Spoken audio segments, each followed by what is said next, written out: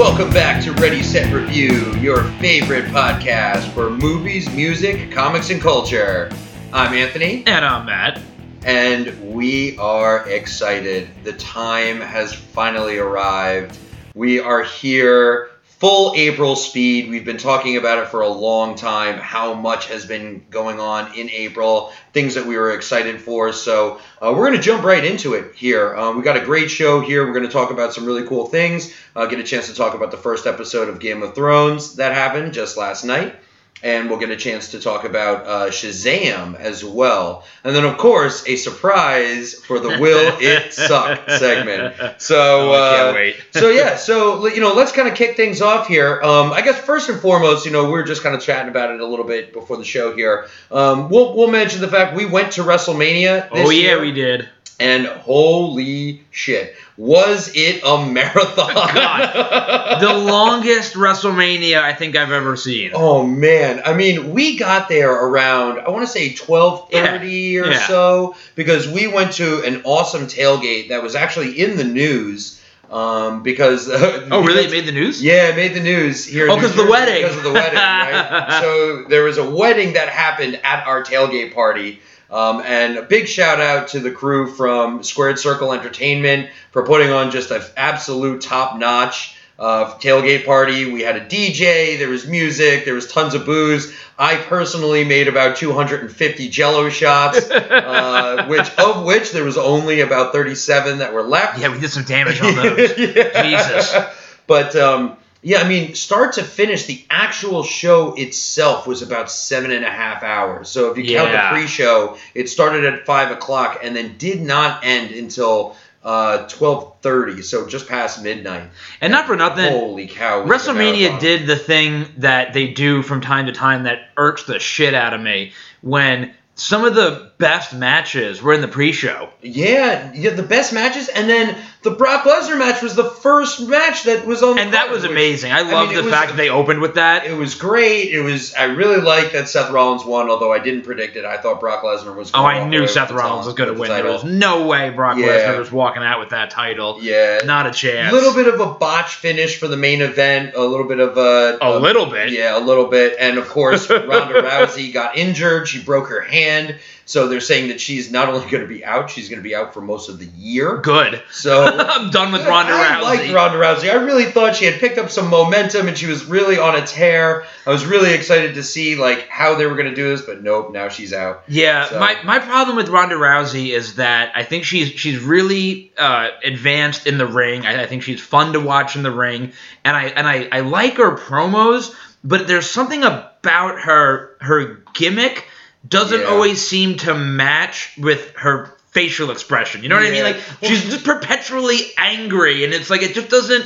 I don't know. There's something about her gimmick. It just doesn't sit well with me. I don't find it entertaining. One of the hardest parts about professional wrestling is not unlike movies, is especially martial arts movies. Because if you take a look at martial arts movies, you have to make one of two decisions. You either try and take an actor and teach them martial arts, or you take a martial artist and try and teach them how to act. Right? And it's a lot easier to teach an actor martial arts than it is to teach a martial artist how to act. And that's exactly what they're doing. When it comes to professional wrestling, you have to have a certain amount, and I say a certain in very lightly, I mean, you have to have an exceeding amount of natural athletic ability in order to be successful as a professional wrestler. So Ronda Rousey on that end has a lot of natural athletic ability, but she doesn't know how to cut a promo. She doesn't know the other end of it, which is the personality, the charisma, all of that certain wrestlers just do phenomenally. And some wrestlers, and take a look at Hulk Hogan. Hulk Hogan, not exactly the greatest wrestler in the world, but he had charisma seeping through his pores, and that's why he was the biggest star of all time.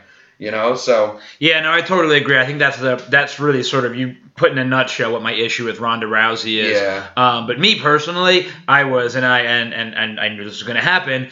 I loved seeing Becky Lynch win in the main event. Like, that was just awesome. Very satisfying. You knew it was going to happen. But the only thing that I felt was that because the show was so ridiculously long, that just by the end, it was almost going through the motions. Yeah, that was a problem. You knew that Becky Lynch was going to, and you were just like, all the life was just sucked out of the crowd, you know? And so, like, it was hot for moments and then just really not for a lot of it. And these three women gave it their absolute all. I mean, they made an absolute spectacle. Charlotte had a nasty cut on her elbow and she was bleeding from. Yep. Ronda Rousey, like we said before, broke her hand. Right, and Becky Lynch, you know, got some bumps and bruises. I mean, it was a very hard-hitting match, and it was really great, very exciting. If it had happened an hour and a half before, yeah, and that's one thing that WWE does a lot with their pay-per-view events, especially WrestleMania. And I get why they do it, but at this one especially, it's really stuck out to me with there were so many great matches, and then, like you said, you know, after the Kofi Kingston and Daniel Bryan match, which was phenomenal, we had these three just like snoozer fucking matches, and it didn't help that one of them. Oh, by the way, I've gone back to disliking Roman Reigns. the fucking that guy He got booed at WrestleMania, man. He got booed. That guy's entrance had more pyrotechnics than the rest of the fucking spectacle put together. Nobody else had more pyrotechnics than just him. I don't understand. They keep trying to make him this big star. Give the fans what they want. They want to boo Roman Reigns. Let them boo him. Make him a bad guy. Make him a bad guy. He would be so great. I'm telling you, if you took Samoa Joe, you took the Usos, and you took Roman Reigns, you put them into a faction together and make it a heel Samoan faction. Yeah, that's racist. Dude, it is racist. But it'll work. It'll work. It'll so work. It's a bit old school. It'll definitely work. All of those guys have got talent seeping out their pores, right? And they're all tough guys. Yeah. They're all legitimate tough guys, right? And you can just put them in there, right? You just don't need Roman Reigns as this failed attempt at a superhero. Yeah, no, totally. Good. And it's not good. His match, and like I think that it was so boring. He was getting booed is just such a big. It's just a big tell of like who he is and what the fans really think of him. And it was even more annoying because it's like, you know, you knew going into it that there was like the other matches, you know, there was a lot of talk of who's going to win, and you know, like we all sort of assumed that Kofi was going to take the belt. You know, you and I disagreed about Brock and Seth, as a lot of people did. A lot of people thought that, you know, Charlotte was going to win or that Ronda was going to win.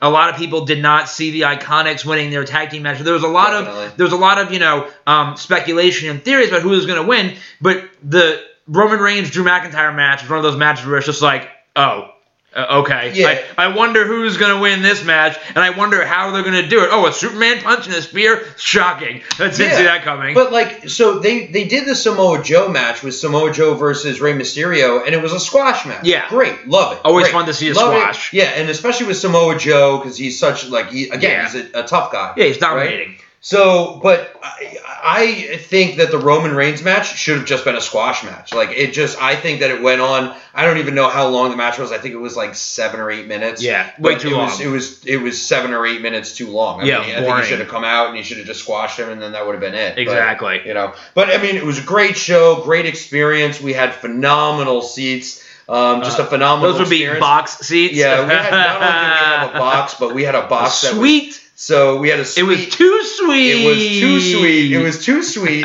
And our suite happened to be right next to Colin Jost. Yes. And next to Keegan Michael Key, who was in the box next to us, which really cool people. And I also saw Phil Murphy, who was the governor. Phil Murphy. Who inexplicably at WrestleMania. Yeah, just happens to be at WrestleMania. Well, I mean, come on. It's only bringing millions and millions of dollars worth of revenue into your town or to your state. If I had just been a little bit more sober, I would have like said something to him other than hello, because like we're coming towards it in the hallway, and you know, he's like a tall guy and he's like goofy looking, and I'm wasted at this point because it was early on in the night, and I just see him and I'm staring at him, and he sees me staring at him with that big goofy smile. He goes, "Hey, how are you?" And I go, "Good, how are you?" And he goes, "Good, thanks." He keeps on walking. I'm like, is that fucking Phil Murphy? I walk back in the back like, I just saw Phil Murphy. I was like, what? Like, what was he doing there? It's like that that moment from Get Him to the Greek. It's just like, I love your shit, man. Yeah. Like, so wasted that you don't know what to say. It's just, oh, I love your shit. He puts the microphone on and he goes, I'm so fucking wasted right now. So yeah, WrestleMania 35 was fucking amazing. It was such a great time. We were also one of the lucky ones. We got out before the New Jersey Transit and Uber fiasco. Man, people disaster. were apparently waiting for like a train until about 3 o'clock in the morning in the rain. Yeah. So pretty excited we got out. Really funny, just wrestling fans being wrestling fans. So of course, when wrestling fans in a group are together, right, when they get angry or agitated, what do? They chant. Yep. So there was a series of chants that went on, everything from 1-800-CARS-FOR-KIDS to New Jersey sucks to when it really started to rain, they started chanting J.G. Wentworth. This is so ridiculous. Which just is such a ridiculous thing to chant, like just in this Sue Happy culture of ours, right? Just chanting for this lawyer commercial, this cheesy. Like I almost wanted him to chant like Saul Goodman. Right? Oh, and I also loved when Hulk Hogan came out and had his classic location botch when he called it the MetLife Center. Yeah, the MetLife Center, and he literally makes fun of himself for making a location botch that he did at WrestleMania 30, and then immediately makes another like botch. So good. But Hulk Hogan, you know what? You can do no more wrong in my eyes. Yeah, 100%. You're still my hero. Oh yeah, brother. Ooh yeah. So speaking of heroes, now we're gonna get into. Yeah, thank you. Yeah, whatever. Actually, that would be the Macho Man Randy Savage and not Hulk Hogan. Speaking of heroes, Anthony and I got a chance to go see Shazam, and we have a lot to say about this movie. Yes, we do. Let's just start with the headline. Okay. This movie was fucking awesome. Yeah, this movie was just so great. It was, in my opinion, of all of the DCEU that has been put to film so far, by far the best movie. Unquestionably by the best. far. It's better than Wonder Woman. It's way better than Aquaman. Yeah.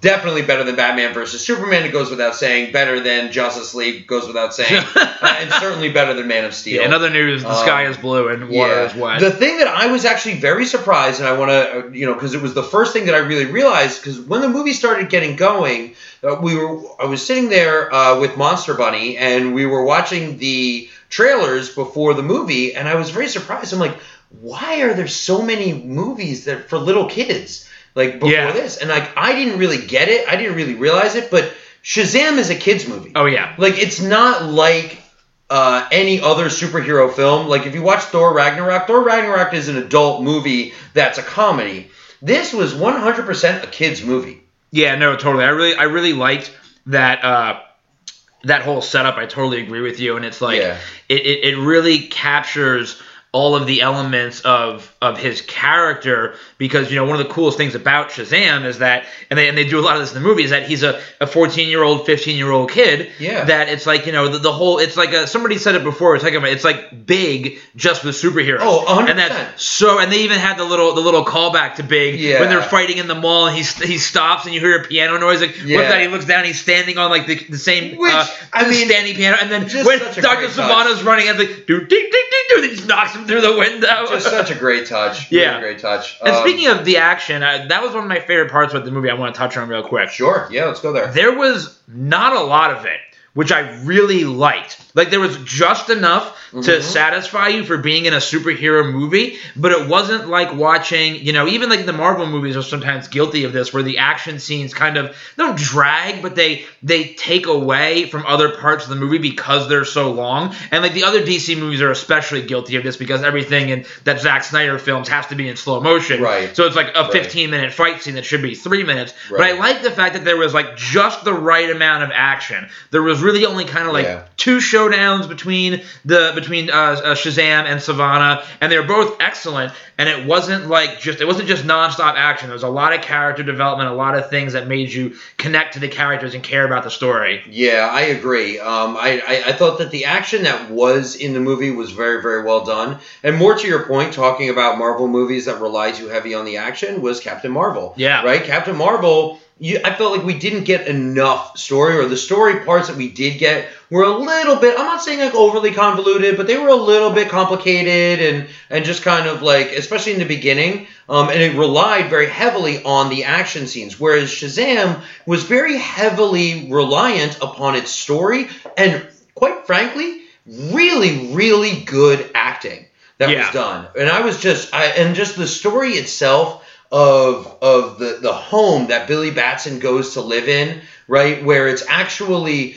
two people who were orphans themselves and grew up in homes themselves and then fell in love and got married. So they created a home and almost like a small, family orphanage where they would have all of these, sort of lost children come in and live with them. I thought that was amazing. I thought that the character names are escaping me, but the father figure and the mother figure were just very, very well done, and it was very you really felt for them. It was really I was very emotionally tied. I was emotionally invested in both of those characters. And because you mentioned that, I'm going to jump to the spoiler ending. Sure. Which spoiler alert. Shocker, spoilers if you're listening to us. The moment I saw him, so I love the Foster family dynamic. I thought it was great. It was great. And the moment Billy Batson set foot in that Foster family, I had it in my head and I was like, are they gonna go all the way here? Yeah. And they did. We got the fucking Captain Marvel family at the end. Yep. And it was perfect. Yeah, it was really good. It was so awesome. The one thing that I was a little bit disappointed at was they had not enough Mary Marvel. Yeah. Right? Where they had a lot of Freddie Freeman. Yep. They didn't have enough Mary, and they had, sort of the other characters as well who... Yeah, everybody played a good part. I mean, in the Marvel family, the two big ones are Mary Marvel and Captain Marvel Jr., which is Freddie Freeman. But they had, the other characters, which I really liked. I liked the other characters both before they became superheroes and then afterwards as well when they were superheroes. It was really cool. Yeah, and that was another thing I think it was really well done, talking about just character development, the fact that they don't become the Captain Marvel family, they don't get their powers until literally the last 10 minutes of the movie, and they play such a big part, to your point, in the movie leading up to that. Yeah. So that it made it, again, this is one of those things, it made it so much more satisfying. It's one of those things that none of the other DC movies have gotten right, where, we actually cared about those characters. Yeah. We cared about those characters, so it made it that much cooler when they showed up and got their powers. It's not like the first time we saw Wonder Woman in Batman vs. Superman, where, we really didn't care about her because it was we knew who she was. There was nothing that made her interesting other than the fact that she was Wonder Woman. Right. These characters had all this cool shit leading up to them becoming superheroes, and then when they did, it was so great. When they all go, he goes, grab the staff and say my name, and they all go, Billy! Yeah. No, the name! Did I turn myself into this? Dude, and man, Zach Levy was just great in this movie. He was so, amazing. He's so funny. And of course, the one of just the most hilarious scenes is when he's on the Rocky steps right in front of the art museum when he's doing the lightning from a hands, lightning from a hands. Lightning from a hand. Yep. It's just great. It was just great. You know what? The lightning, that's another thing I want to talk about, too, that Shazam did so well that other DC movies have sucked at. Yeah. They really explored the depths of his power. Yeah. And had him use his powers in ways other than just punching people. Yeah. Which is something that Superman and Batman never really did. Especially Batman, barely used any detective skills or barely used any gadgets. He just used guns in the Batmobile and broke bones, which was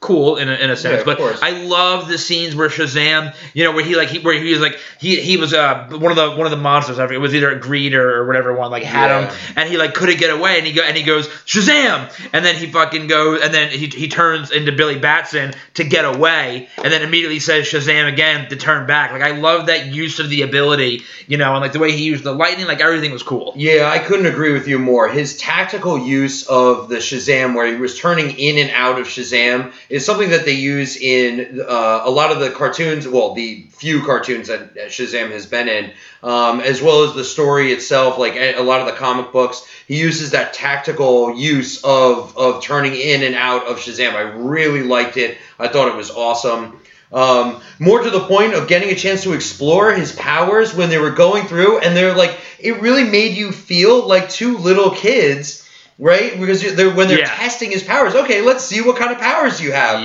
right? And then he's like, shoot him in the face. Yo, that was the best. Great. And he's like, wait a minute, no, shoot me in the face. And then when they're doing the test on the teleportation test, and then he goes, secret fire immunity test, and he lights the box on fire. It's just great, man. And then like the ones that he just fails. Okay, so you don't have that power. Yeah, you don't have that power. You know, dude, and it was just.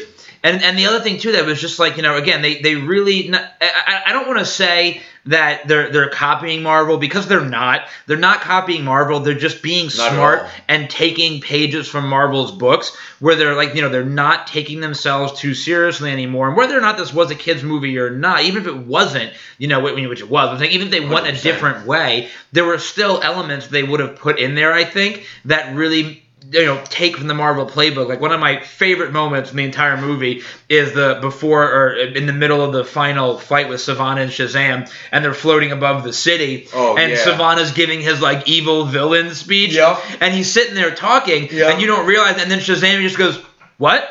Yeah, are you talking far away from each other and they can't hear? Oh, are you doing like a evil villain monologue thing right now? Like, I can't hear you." And he keeps on cutting back to Savant. He's like, "I will flay your skin," and the world like, "I can't hear you. I can't hear you." Oh, fuck it. Like, there was so fucking perfectly done. Like, I couldn't believe how well they did that. I was cracking up the entire time. Yeah, I agree with you. I think that it was really like they broke just enough of the fourth wall to keep it very lighthearted and funny.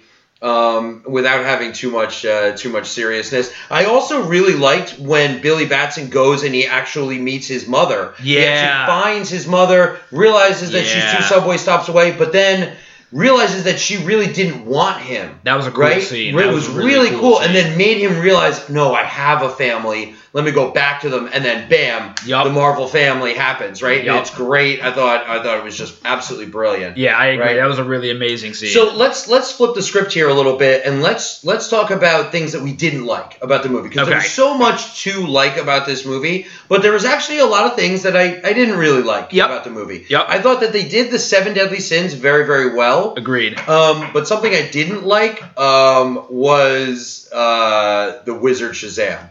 Oh my God, Jimon Hansu's character. I totally agree. Yeah. I don't know if it was like overacted or like or underacted. There was something about like his voice, like the voice he was trying to put on. I felt like he was phoning it in. I felt like it wasn't like a really like pivotal scene. Is it racist if I say he looked like George Clinton from Parliament Funkadelic cosplaying as Shazam? Because like that's what it looked like. Like, that's what he looked like. Wow. Wow, that's awesome.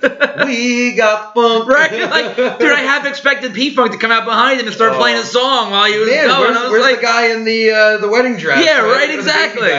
Like, and the guitar comes out. Like, I just couldn't believe it. But I'm with you. Like, that was the first part of the movie. I was just like, oh.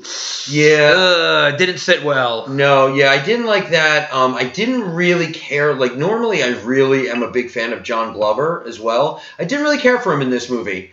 He played Savannah's father. Oh yeah, that's right. I always forget his name. Yeah, Lex Luthor in Smallville. Yes, he was Father Lex Luthor, so he's Alexander. Yes, thank you. So like, I really didn't like him in this movie. I didn't really like the dynamic there.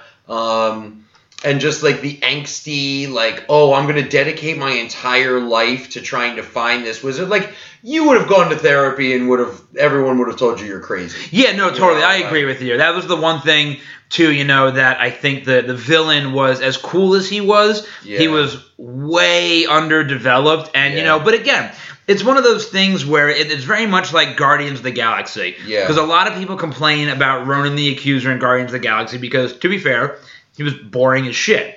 And Dr. Sivana was kind of boring in the movie because he didn't really have any motivations other than stereotypical bad guy, I want to find power and take over the world motivations. But it was a kid's movie, so right, exactly. Kind of is okay. Yeah, but it's also okay. If it was an adult movie, I would have had a lot more gripe against that, but it's a kids movie. You want it to be a Yeah. very basic villain. But it's also okay too because like I made the allusion to Guardians of the Galaxy because the reason why you're okay with a shitty villain in movies like that in Shazam is because everything else is done so well. Like, you need a villain. It doesn't always like you want a complex villain, like those are the best villains, but if the story holds together and everything else about the story and the actors and the action is great, you can skirt by with a underdeveloped kind of bland villain. That's exactly what they did. Yeah, 100%, right? One of the things that I didn't like, again, was that scene where Sivana goes in and is actually talking to his dad and his brother in the boardroom, right? Where he unleashes the 7 deadly sins. So there was 2 moments. One, because most of the movie is, again, it's a kid's movie, so it wasn't really gory, right? It didn't have a lot of blood, or really any. No. But in that scene, there were 2 moments that really threw me off. One was where the one dude gets his head bitten off, right? That was a little bit over the top and a little bit too much for a kid's movie. Yeah. Or the dude gets thrown out the window. Right, the dude gets thrown out the window too, but even thrown out the window, like, okay. But watching the dude get his head bit off, I think it kind of took me out of it a little bit. Yeah. And then the other scene was like when Dr. Sivana is sitting there and he says shit. Right, where he's like, "Oh, this place is a real pile of shit." Instead, like he could have very easily said, "Oh, it looks like a pile of garbage," or right, it's a pile of poop, or a pile of poop, or even a pile of crap. Like just anything else. Like when he said shit, it was really harsh, and it took me away from this being a kids movie. Right? Because then I was like, well, that would make sense if this was a different movie, but it just didn't in that sense. And yeah, that's a little bit nitpicky, right? But I get what you're saying. Yeah, it doesn't fit with the overall tone of it. Zack Snyder must have written those lines. Blame it on Zack Snyder. Well, and so here's another thing I didn't get too. And again, this is one of those things that didn't take me out of the movie. It just kind of made me scratch my head. So remember when the first time we see the adult Sivana, and he makes the revelation about the inscription and on the clock, right? It's not that I had the code wrong. I just needed to put it 5 times in a row. Exactly. Right. And then he has it on the door, and the doctor is bitching at him. Right. Why, when the woman touches the door, why does she just turn into dust? She gets electrocuted. But why is she electrocuted? Because of the power. I agree. You know what I mean? Again, it's not. It's a little nitpicky. It didn't take anything away from the movie for me. It just when it happened, I was like, wait, what the fuck? I was like, why did that just happen? Like I didn't understand it. Yeah. No, I agree with you. I didn't like the fact that essentially the only reason that Billy Batson got the powers was because he was like the last choice. Yeah, right? I agree. It wasn't like he was the choice; he was just the last choice. Yeah. Right. And after the 7 deadly sins already escaped, so I didn't really like that. I liked Mark Strong as Sivana, but I didn't really like the character of Sivana. Yeah, I agree. I did, however, absolutely love Mr. Mind. The fact that you see the terrarium, you see Mr. Mind in the terrarium, then you see the terrarium broken, and then you see Mr. Mind at the after credit scene.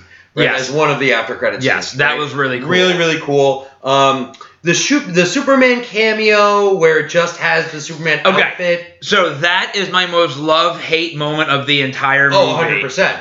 Because if it was Henry Cavill, it would have been awesome. But even then, it wouldn't have been awesome. Because, not that it would have been, let me phrase it. It was always awesome. But it made 0 sense.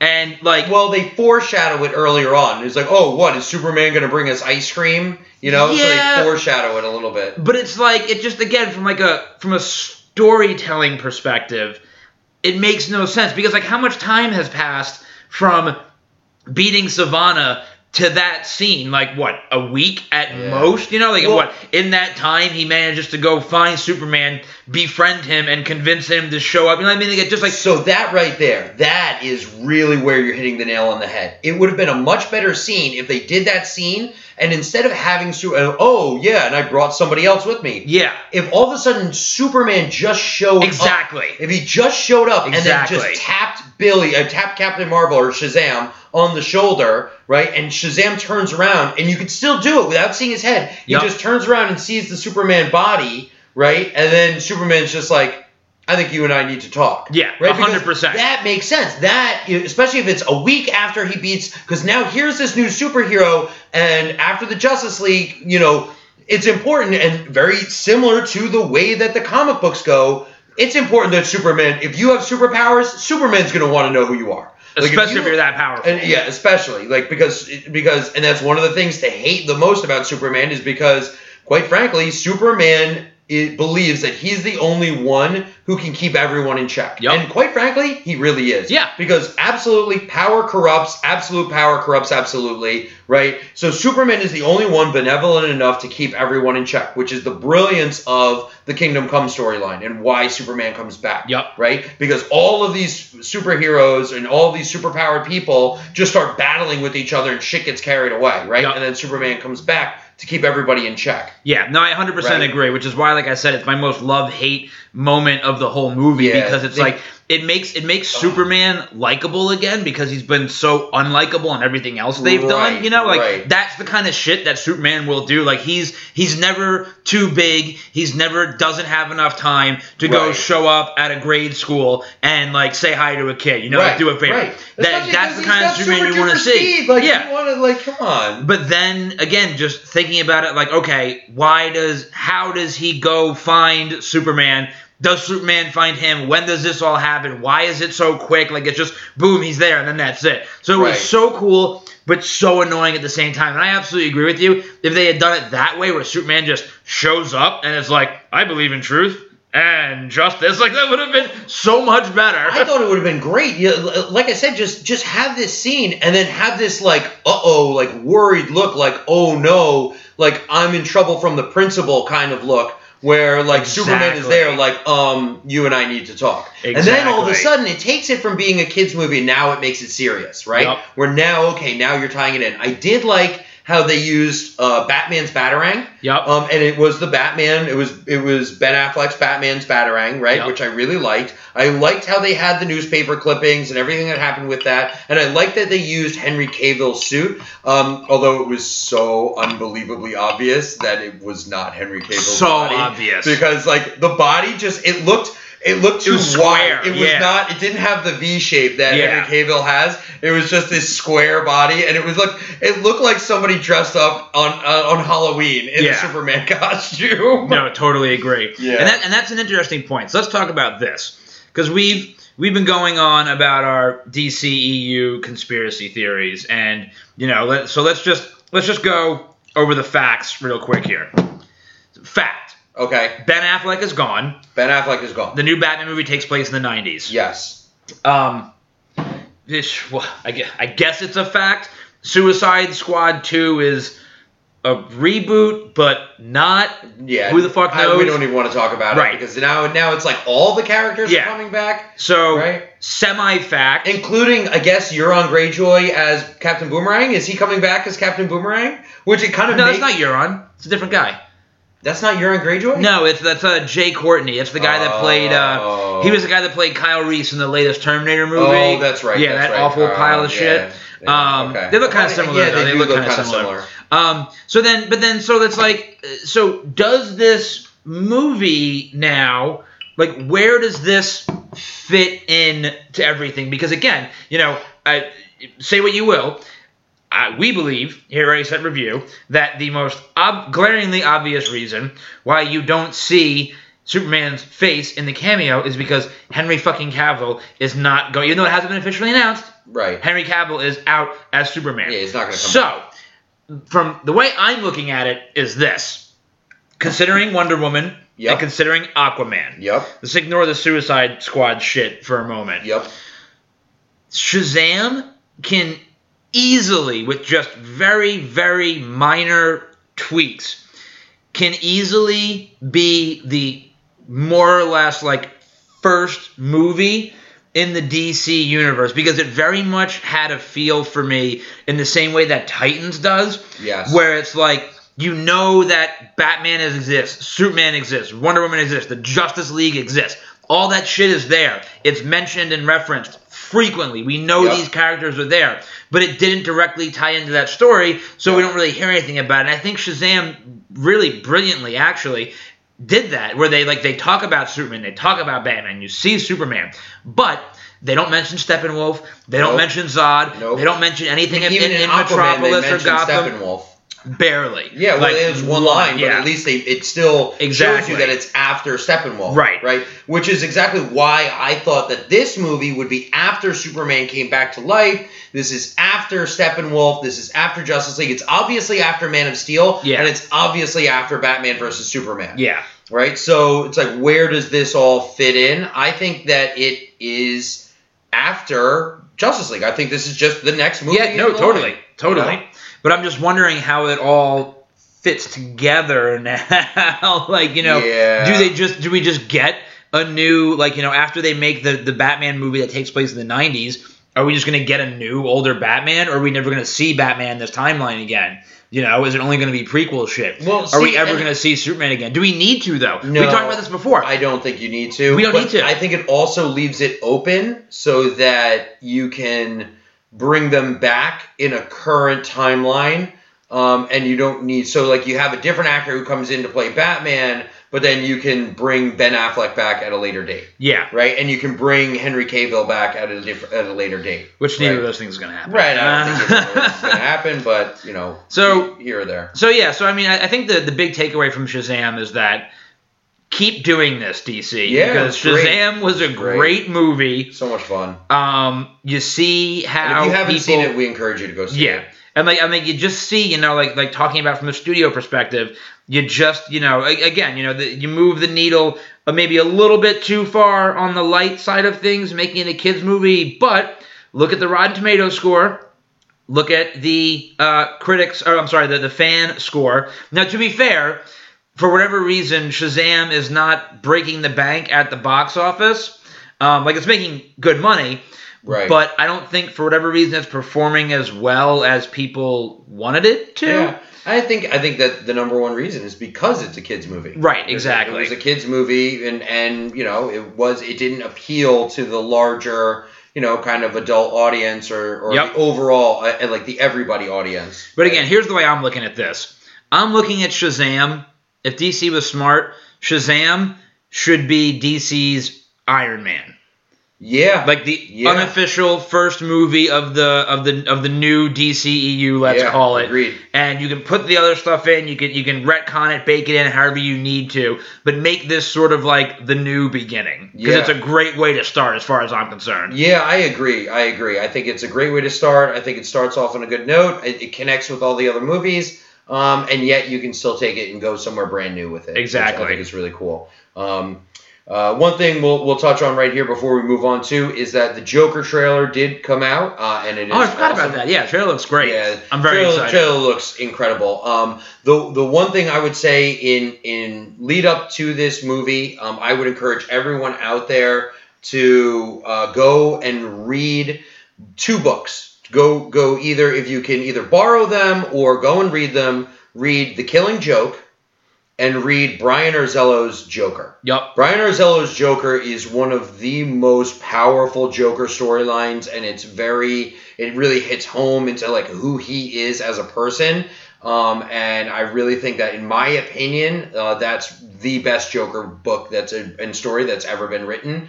There's been a lot of great ones, but I think that that's the best, and I think that is going to have the closest tie in terms of feel to the way that this movie does. Because the way that this trailer made me feel is that after watching this movie, I'm going to walk out of the theater and I'm going to need a hug. This movie, it looks like it's going to kick you in the gut, and it's just going to be tough. Yeah, I agree. Yeah. I'm with you on that one. Yeah, 100%. So yeah, DC, way to go. Actually, yeah. Round of applause for DC for not fucking it up for once. Good job. Nice job, DC. Yeah. There's hope for the future. Oh, but you know what has no hope as far as I'm concerned right now? Birds of Prey. Because they came out with if you guys are paying attention, they came out with a set photo of Birds of Prey, and it's Harley Quinn outside of some house, and up in the window you can see Joker. and it looks like it's Jared Leto's Joker, but although it's been, as of right now, let's call it, quote, confirmed, that it's not Jared Leto, but meant to be Jared Leto's Joker. Interesting. And for me, while it's like, okay, that's cool, but what that says to me is that, as if the title didn't give it away, we're going to get a movie that's 80% about Harley Quinn, and 7% about the other 7 characters they're introducing, and it's going to suck. So why not just make a Harley Quinn movie? Like, I don't know. Like, they want to. They clearly just want to make a Harley Quinn movie. Between Suicide Squad and between what this movie's shaping up to be, seems like all they want to do is make Harley Quinn movies. We talked about before, they want to build the universe around Harley Quinn for whatever fucking reason. So dumb.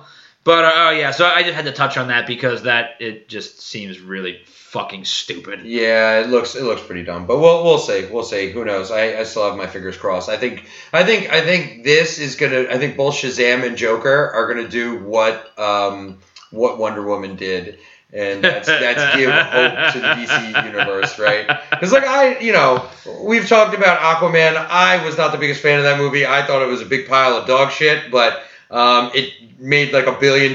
So what do I know? So there you go. I mean, it was mostly a big pile of dog shit. It was to be fair, but So let's talk about some other stuff right now. Okay. Game of Thrones came out, premiered last night. Oh man, I just so delicious. So many delicious things happened. First of all, let's just talk about the people that took issue with the episode last night.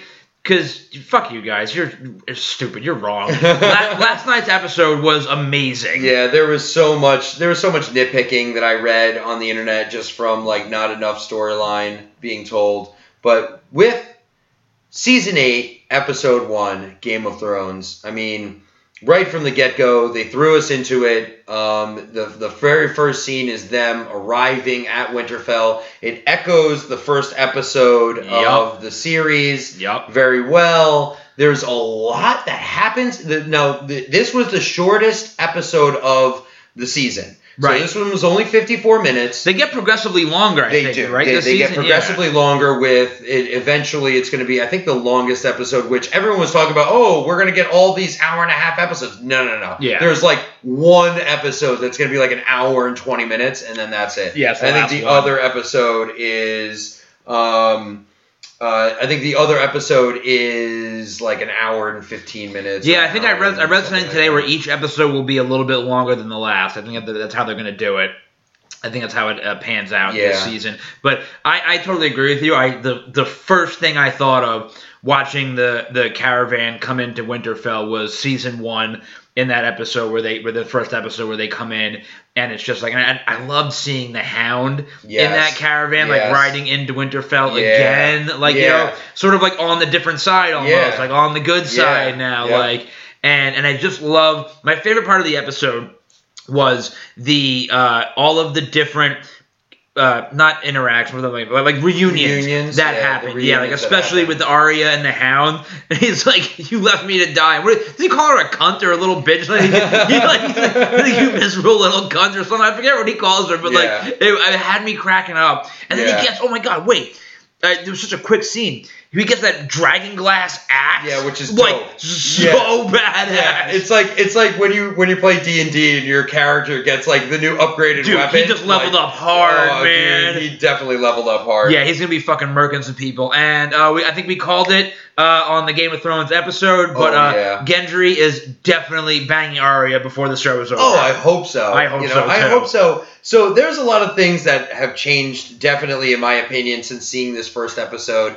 I think it was really cool seeing Jon Snow ride a dragon for the first time. Like, again, they give us all this stuff that... and that was something we talked about, we predicted, and I did not expect that like to happen in the first episode. Like, that just like, bam, she was like, yeah, get up on the dragon. He's like, I'm good. No, come on, pussy, get up on the dragon. Yeah. And he's like, what do I grab onto? Whatever you can. Right. Like, and he just like did it, and it was like such a quick thing for the story, because you talked a lot about how, it's like, who can ride a dragon? Like, who is a dragon rider? And it's like, okay, wait, Jon Snow, because he's a fucking Targaryen. Yep. Yeah, and it was. I heard people complain that like, why did Jon Snow know how to ride the dragon, right, so fast, right? Like, but like, See, but those people are idiots. Right. They literally explain it to you. He even said, "What do I grab onto you? Whatever you can. Whatever you How can. do I know how to do it? You just do it. Like, just do it. They literally explain it. Yeah, I mean, it's in the books they talk about the dragon bond, right? And so you have a bond with your dragon, right?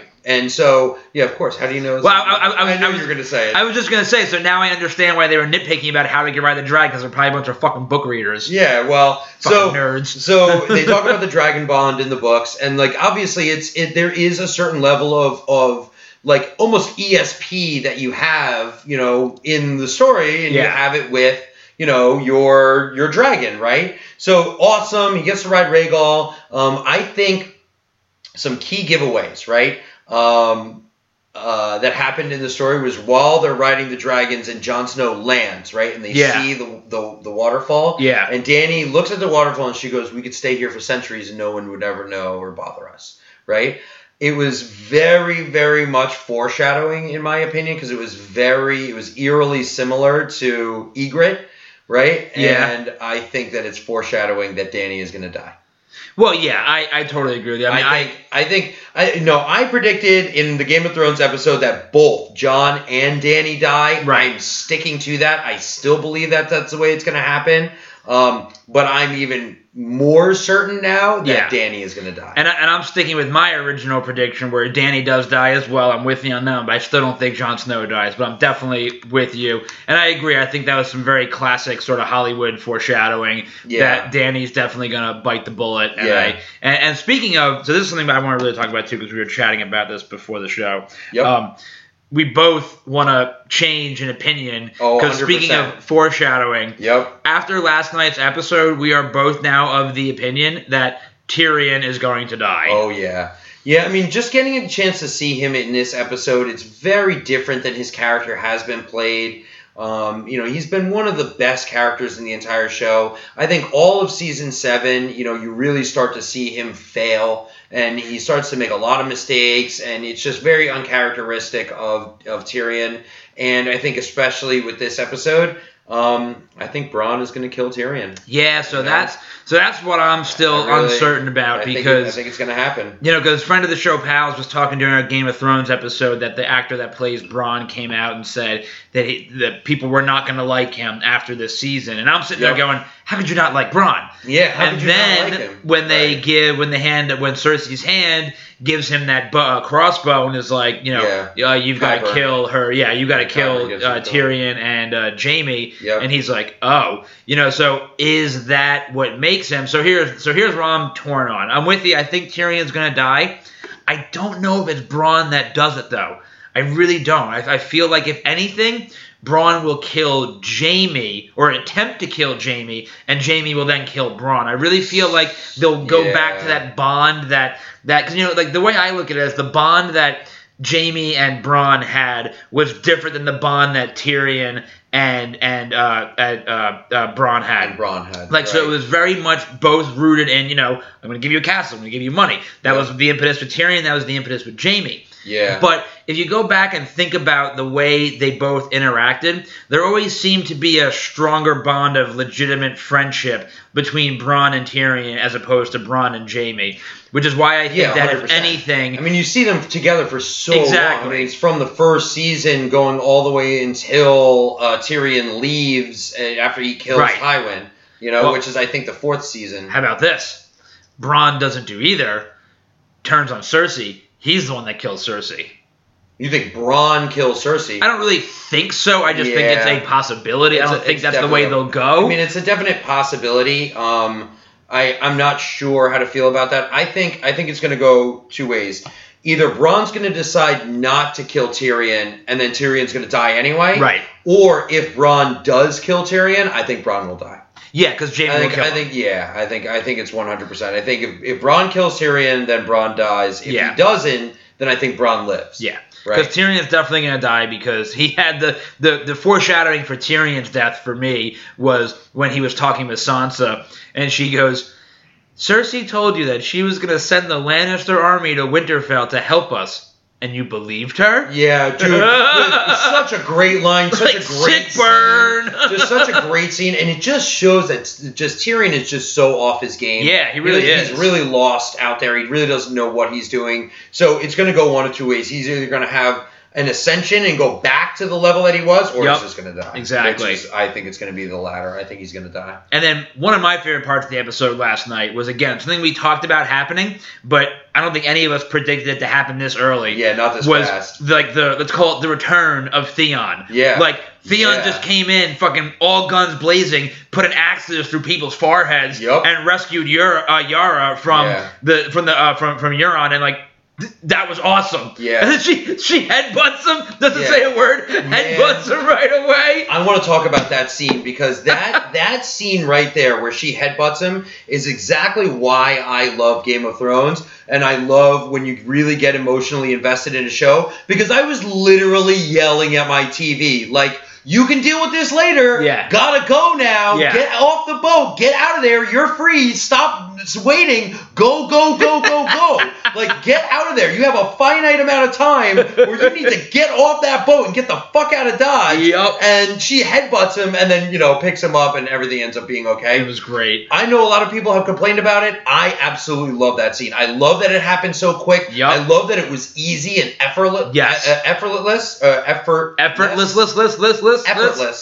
I think it was awesome. I thought it was amazing, and I think it was very well played out, and it makes a lot of sense. Yep. Right? Totally. They're there at King's Landing, not really expecting anybody to mess with them, Right. and then they come in and they sneak onto the boat with a small group. That's right? what I liked. It was a small group. Real quiet, they shoot them with a bow and arrow, right? Take out a bunch of people all at once, right? And then sneak onto the boat and sneak her off, right? That's Without what a I lot like. of commotion. Because you don't see a lot of that clandestine stuff in Game of Thrones. So I like that it was 100%. like, a little spy mission almost came on. And then the follow-up scene I almost liked even more because it goes back to all of our Theon and all the Greyjoy theories about what's going to happen. And that's another theory I'm going to amend because, we had talked about in the Game of Thrones episode where we thought the Greyjoys were all just going to kill each other in some way, shape, or form. Whether it was Yara kills Euron or Euron kills them both, like whatever it was. Yep. But then what I thought was amazing, again, probably my favorite scene in the episode when they're on the boat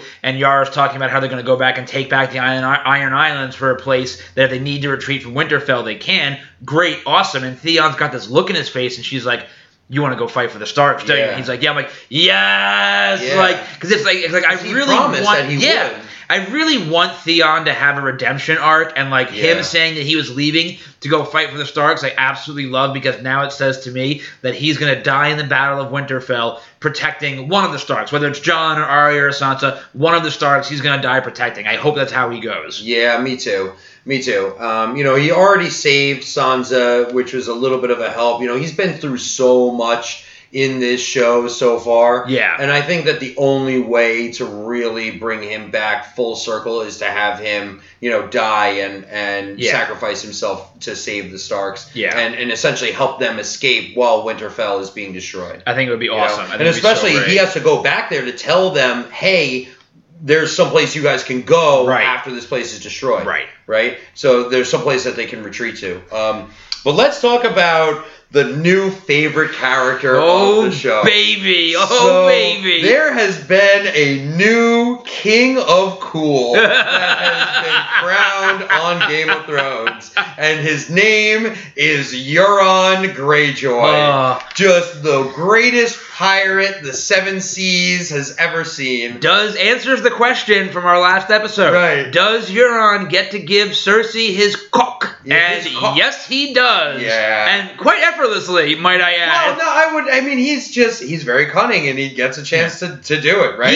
He even forgot the elephants and he still managed to get it in. Well, no, that was Harry Strickland was supposed to have the elephants. It was supposed to be the Golden Company. You know what I mean. Yeah, but I got your point. Right. She was like, I wanted my damn elephants. Yeah, I wanted my damn elephants, right? So that was awesome. great. Right, because, it would be amazing to have elephants versus dragons, although they would get barbecued. Yeah. And then talk about the my favorite, I think, was the memes today, instantly, where it was like, every white girl on Tinder now has on her profile, if you want a whore, buy one. If you want a queen, earn one. But she fucked him anyway. Yeah, she immediately. immediately. Which again is 100% exactly what a white girl would do. Every single one.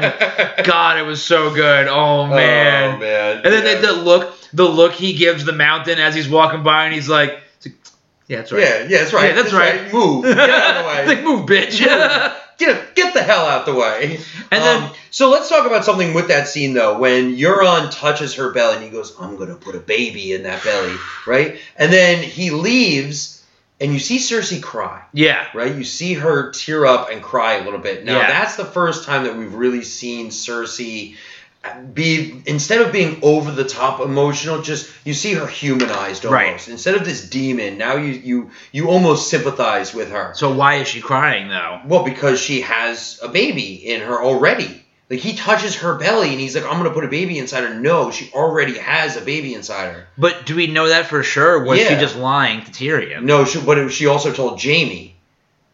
She also really? She told Jaime that. You're right, she did. Okay, you're right. And Jaime goes, "Whose is it?" And she's like, "It's yours." Yeah. Yeah. Obviously. So she already knows that she has a baby inside her. You're right. I forgot she told Jaime that. And now Euron may think that it's his baby, right? So because they've already had sex, and maybe that's why she agreed to have sex with him, is so that he could think that, right? Oh. Right. So there's that little play. I didn't even think about that. Yeah, there's a little play there, and that's very much in line with her character too. Yeah, I didn't even think about that angle. 100%. Wow. So I think that there's some really interesting things that are going to happen, and I think that there is going to be a cascade of deaths. I think that you are going to see so many people die in episode 3 and then throughout the rest of the season. I think it's going to progressively just get more and more and more, and you're just absolutely going to get your guts ripped out in certain scenes. I'm predicting that there is at least one character that we didn't think was going to die. Maybe Arya, maybe Sansa. There's definitely one of those. Definitely Tyrion, which we didn't think was going to die, but I definitely think he will now. As long as Jorah lives. Right. And let's talk about something that, in my opinion, was pretty much the biggest letdown of the episode. Oh, okay. And that's Harry Strickland. Oh, yeah. They go so far as to introduce a new character, and then they don't introduce him. He literally does nothing. He's essentially a useless character. Totally useless. After his scene that happened in the throne room, I can't wait for him to die. Yeah. He's literally nothing. Yeah. I want him to die immediately. Like, unless something else happens, or unless he gets introduced in a better way next episode, and he does something phenomenally cool, which I absolutely doubt. Like, I just want to see him die. Like, he's just so useless. And I want to know where I almost want the mountain to crush his head. He's just so stupid. I'm really excited to see where they go now, because again, something that I didn't think they were going to do this early on in the season. They already, Sam Tarly already dropped the bomb on Jon. Hey, by the way, you're a Targaryen. Oh yeah, son of Aegar. And you are Aegon Targaryen. You are the fucking king, like the rightful heir to the throne. So that dropped really early in the season, which again, loved it. Thought it was great. Yeah. And it's like, where are they gonna go now? Like, it's so quick. And then, oh my god! And then the best was when you shouldn't be laughing at this, but when he was like, when Sam finds out that Daenerys torched her father, and he goes, "Oh well, at least I can go back now that my brother's the Lord." And she's like, "Your brothers chose to stand." I was like, "Oh." It's like, can you though? Jorah's face. He was like. Just so bad. Like, Jorah's like, "Oh, my bad. Like, my bad." He's like, "Oh, the man that saved me is also the son and brother of these two guys you murked with your dragons." Totally forgot. And, like, they meant it as to be this real positive thing. Like, the queen is coming to see you. And she wanted to, like, she's like, "What can I do for you? A special blessing. If there's anything that you want to ask of me, ask it," right? And yet, no. Yeah. No. Womp womp. That really had me laugh in that scene. I mean, it was just great. But I think it was brilliantly played by Samwell Tarly. Yeah. I think the lip quivering and the fact that he was crying, even though his father was such an asshole to him, and literally threatened to murder him, right, if he didn't go and join the Night's Watch, right, which is just like the biggest dick thing that you can do. Like, You know, and I think it was just, I mean, I think he really played it well. And Agreed. I think that just, let's talk about the other greatest character in the show, Bran. Creepy Bran. Creepy Bran. Who just shows up and he's just the greatest Deus Ex Machina character who just explains everything. Right? And it's so deadpan. It's so deadpan. He has like no emotion left. Oh man, it's just no emotion, and just like, oh hey, Danny, you remember how you had that dragon? Oh yeah, it's an undead monster now, by the way. Oh yeah, so just that happened. He basically just comes in. He's like, hey, can you all just shut the fuck up for 2 seconds? We have more important things to worry about here. Like he just ignores everything else that's happening. He's like, hey guys. Come on, we got shit to do. Let's go. Come on. We gotta. The Night's King is coming. We gotta be able to beat him. And then that scene, oh my god, the scene at the end where Jaime comes into Winterfell. Yeah. And like Bran is the first person he sees. Oh, and he looks at Bran and he has that look. He just goes, oh. Yeah, and it's like immediately as soon as he gets there, Jaime's just like, I done fucked up. Yeah. But dude, as soon as Bran said, I'm waiting for an old friend, I knew it was gonna be Jaime. Like as soon as he said it, I was like, oh, that's Jaime. Creepy Bran. Creepy Bran. Dude, Creepy Bran. 2 new favorite characters, Creepy Bran and Euron Greyjoy. So great. Which I'm excited to just see everything that they do from now on through the rest of the season. I can't fucking wait. Yeah, and to see where it goes. So really excited about everything that's happening right now in Game of Thrones. Seeing Gendry exactly as we thought. He's forging the dragon glass. Yup. Right? Seeing it melted down and it had that metallic blue it was really look sweet. to it. It was really, really cool. Right? It gave it that magical feeling of it. Yup. I think even more now than it was before, especially because he got a new weapon. I think that your theory that you had about the Hound is definitely going to come true. Oh, so we see the Hound now get this brand new axe, right? He gets this fucking awesome dragon glass axe. I think he's going to use it, but I think he's still going to have a sword, and I still think that Beric Dondarrion is going to tell him how to do the right. Like I think that would be such a cool. Even though, so it's like, how do the groups meet up again? Because the Army of the Dead is in between them right now. Yeah. Right? So how do they sneak around the Army of the Dead in order to get to Winterfell, in order to fight in Winterfell? I don't think that group ever makes it to the Battle of Winterfell. The way they made it sound like they were way far behind them. I don't think they make it to the Battle of Winterfell. But the trailer has shown them in Winterfell fighting. Or has it? Or is it just something that we think is Winterfell? Right, it might not be Winterfell. And maybe it's somewhere else. Yeah, I feel like they might not even show up for that battle. I feel like they might come for the aftermath and help them, whatever's left, follow up with the guys and go back down to where they retreat to Iron Islands or Dragonstone, wherever they have to retreat to. Yeah. I don't think that they actually show up for that battle. Yeah. Man, the Hound is like one of my top 3 favorite characters. And he's definitely and just the idea of him using and wielding fire as a weapon just brings his character full circle. Exactly. Right? Because he's so afraid of fire. He was absolutely petrified, and now he embraces it and he uses it as a weapon. Yep. Right? I think, man, I have high hopes for the Hound. I really hope that he's going to have some really cool scenes coming up. But really excited for the entire season and to where it's going to go from here. I can't fucking wait. Yeah. You know what else I have high hopes for? Just kidding. Not as much high hopes. But we're going to discuss it on our favorite segment called Will It Suck?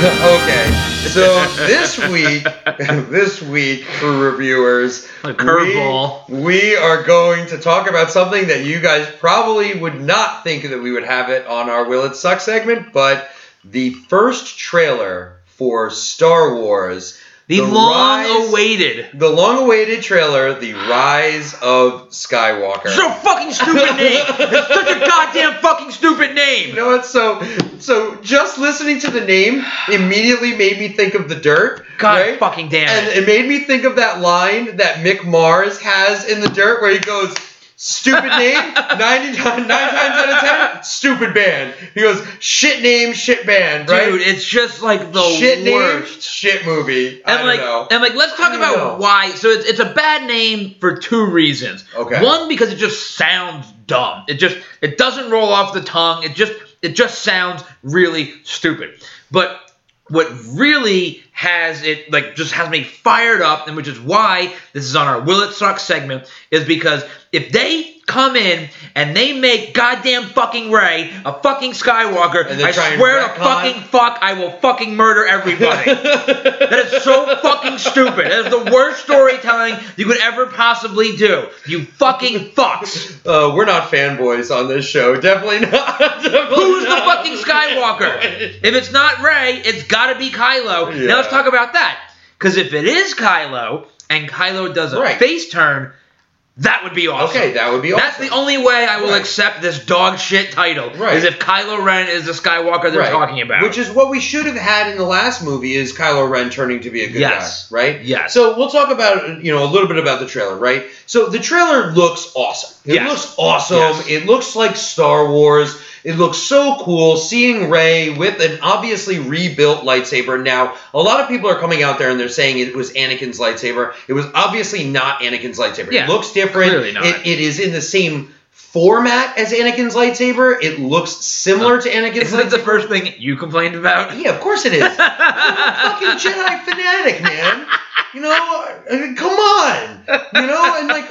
Okay, I was hoping that she would have had a much different looking lightsaber, but it looks different enough that you know that it isn't actually Anakin's lightsaber. That she uses. Yeah, right. And you have to assume she's hopefully built it on her own. Right. Because it looks like some time has passed. Look, she has all the books, she has all the knowledge of the Jedi, and that's literally it's the final test. And that in Return of the Jedi is the big thing that Vader says when Luke created his own lightsaber, and he's holding Luke's lightsaber, and he ignites Luke's lightsaber, and he goes, I see you've constructed a new lightsaber. Yup. Because your skills are now complete, right? Yeah. So, that's obviously, a big thing in order to become a Jedi is you need to be able to create your own lightsaber. So, this is, and, if you read the book, if you read the Star Wars book.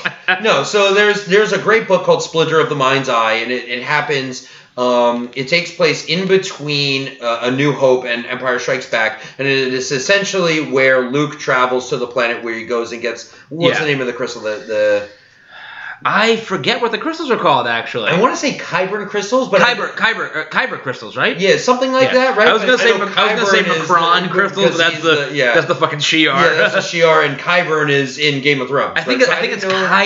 I think it's Kyber. Something like that, right? But you're supposed to go and you have to use the Force into accurately putting the. Right, you actually use your hands. Yeah. Yeah, you don't use your hands. You have to use the Force in order to put the the lightsaber together. Anyway, so.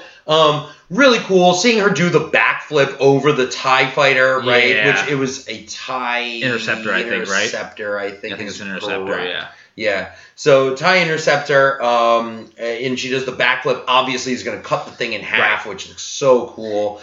Seeing Lando Calrissian, Lando baby, with Chewie in the Millennium Falcon. I mean, that's as Star Wars as you can get. Yeah. The scene where Rey is hugging Princess Leia, awesome. Really a tearjerker. And when they see the ruined Death Star, you assume they're probably on Endor. Yeah, they're probably on Endor. That's got to be where they are. Is on Endor.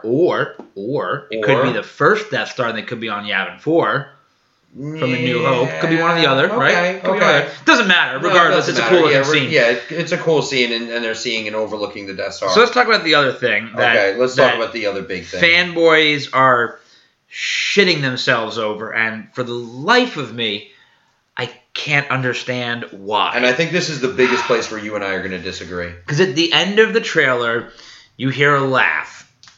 And it's the Emperor's laugh. It's 100% the Emperor's laugh. And everybody just started losing their minds. It's the Emperor. Yeah. And I'm just sitting here going, the fuck? Yeah. Why is the Emperor there? Right. Why? Right. Why? Tell me why. Because you need a new main bad guy. And you already have an automatically credible bad guy. It makes no sense in the way that they've told the story through. Because he's dead. It makes no sense because he's dead. Listen to me. It makes no sense that the Emperor wouldn't have a clone of himself.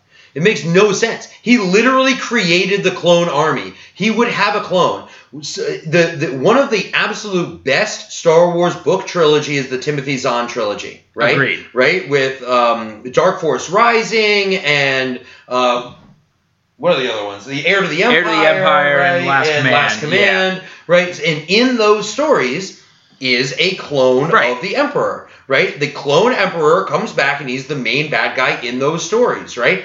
I think it's awesome. I have wanted a clone emperor. I wish they would have done a clone emperor instead of doing Snoke. Snoke sucked. He was stupid. He made no sense as a villain. I hated him. I was so happy when he died, right? That was like one of the best scenes that they did, and killing him off, I thought it was great. And I think it's great to bring back the idea of a cloned emperor. So what you just said, I agree with, but it's also the reason why it's so infuriating, because if it is a clone emperor, which does make a lot of sense, and it makes a lot of sense, like you said, to bring back this established villain. But this is the last movie of this trilogy. For sure. They've made it clear this is the end of this story. 100%. And to your point, it feels to me like they're sitting there going, okay, nobody likes Snoke. We killed him. Now what? So now let's just give you the Emperor, which is such a fucking cheap way to get out of it. If they had, from the very beginning, like you said, instead of Snoke, have a character who, like, you don't necessarily need to reveal it in the first movie, but in the second movie reveal that this character is a clone of the Emperor, that would be awesome. But to me, to just bring the Emperor in, whether he's a clone or a Force ghost, or whatever the fuck he is, in this movie, just feels like cheap garbage storytelling that they're just doing to get people on board to see this movie. It's like, hey, it's the Emperor! Like, he's coming out like on a fucking Jay Leno skit, like, ba-da-ba-ba-ba-da! Like, come on! I think that their hand was almost forced, right? Because you're absolutely correct. This is the last story in the saga, right?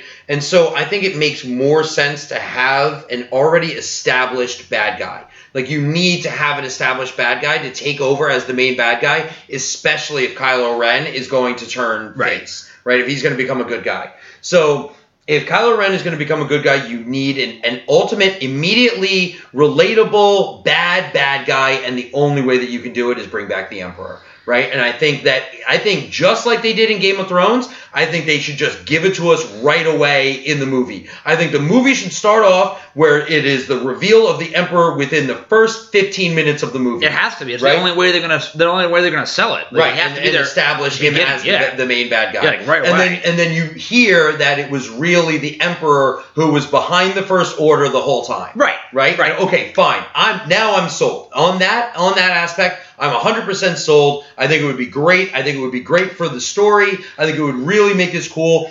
I think that there is going to be the Knights of Ren, which we're finally going to get. Thank God. Thank God, which they should have been there way earlier, but and definitely in the last movie. But all I'm going to say about this movie now, I think it's going to be really good. I think that this movie, I think it's in the right hands. I think you have the right actors. I think you've got a good story. There's enough nostalgia there to remind you of the originals. And I think that, and I'm hoping that we get some, some really cool moments. Right now, I'm just going to go with.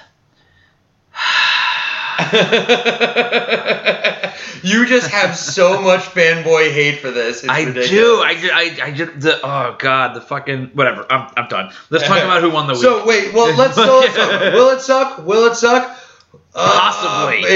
There's like it's 50-50 right now, man. It's 50-50 right now. I don't think that it will. I think it's going to be good. So I'm saying it will not suck. I'm leaning on the side of will moderately suck right now.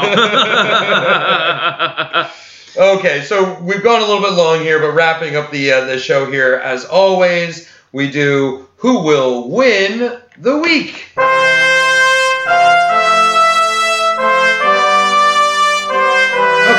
So, this weekend, not a lot that's coming out. To no one's surprise, last weekend, Shazam won the weekend. Had a total of about $24 million. Yeah, 24.5, something like that. $24.5 million last weekend, which is great. It's starting to get up there. Not doing as well as some of the other superhero movies, right? Certainly not as well as Aquaman or anything else, but it's definitely up there. So it'll do really, really well.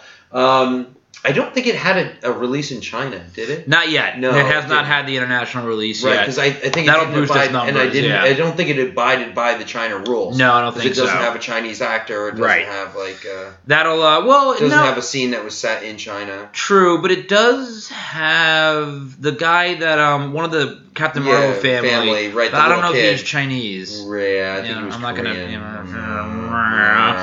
So the movies that are coming out this week are just big piles of shit, mostly. It makes you wonder. So the movie's coming out this week is a movie called Breakthrough. It's a drama that has Topher Grace in it. Topher Grace. It's only getting released on 2,700 screens. Yeah. This movie has gotten zero buzz, zero publicity, so there's no way this is going to win. Yep. The Penguins documentary by Disney, the Disney Nature brand they have, those movies are not to be underestimated. They always do very well. It looks pretty cool. It's only coming out on 1,700 screens.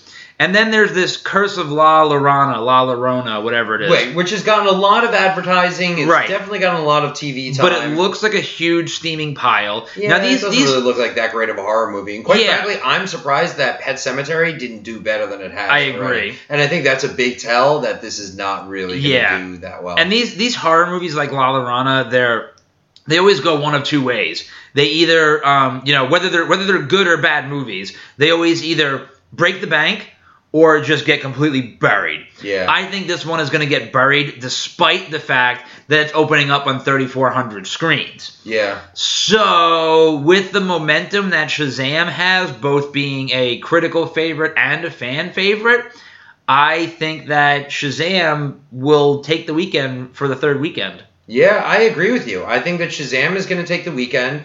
I don't think that La Llorona has enough star power to make it, that big time movie, and I think Shazam is definitely going to take the weekend. Again, I think that more people.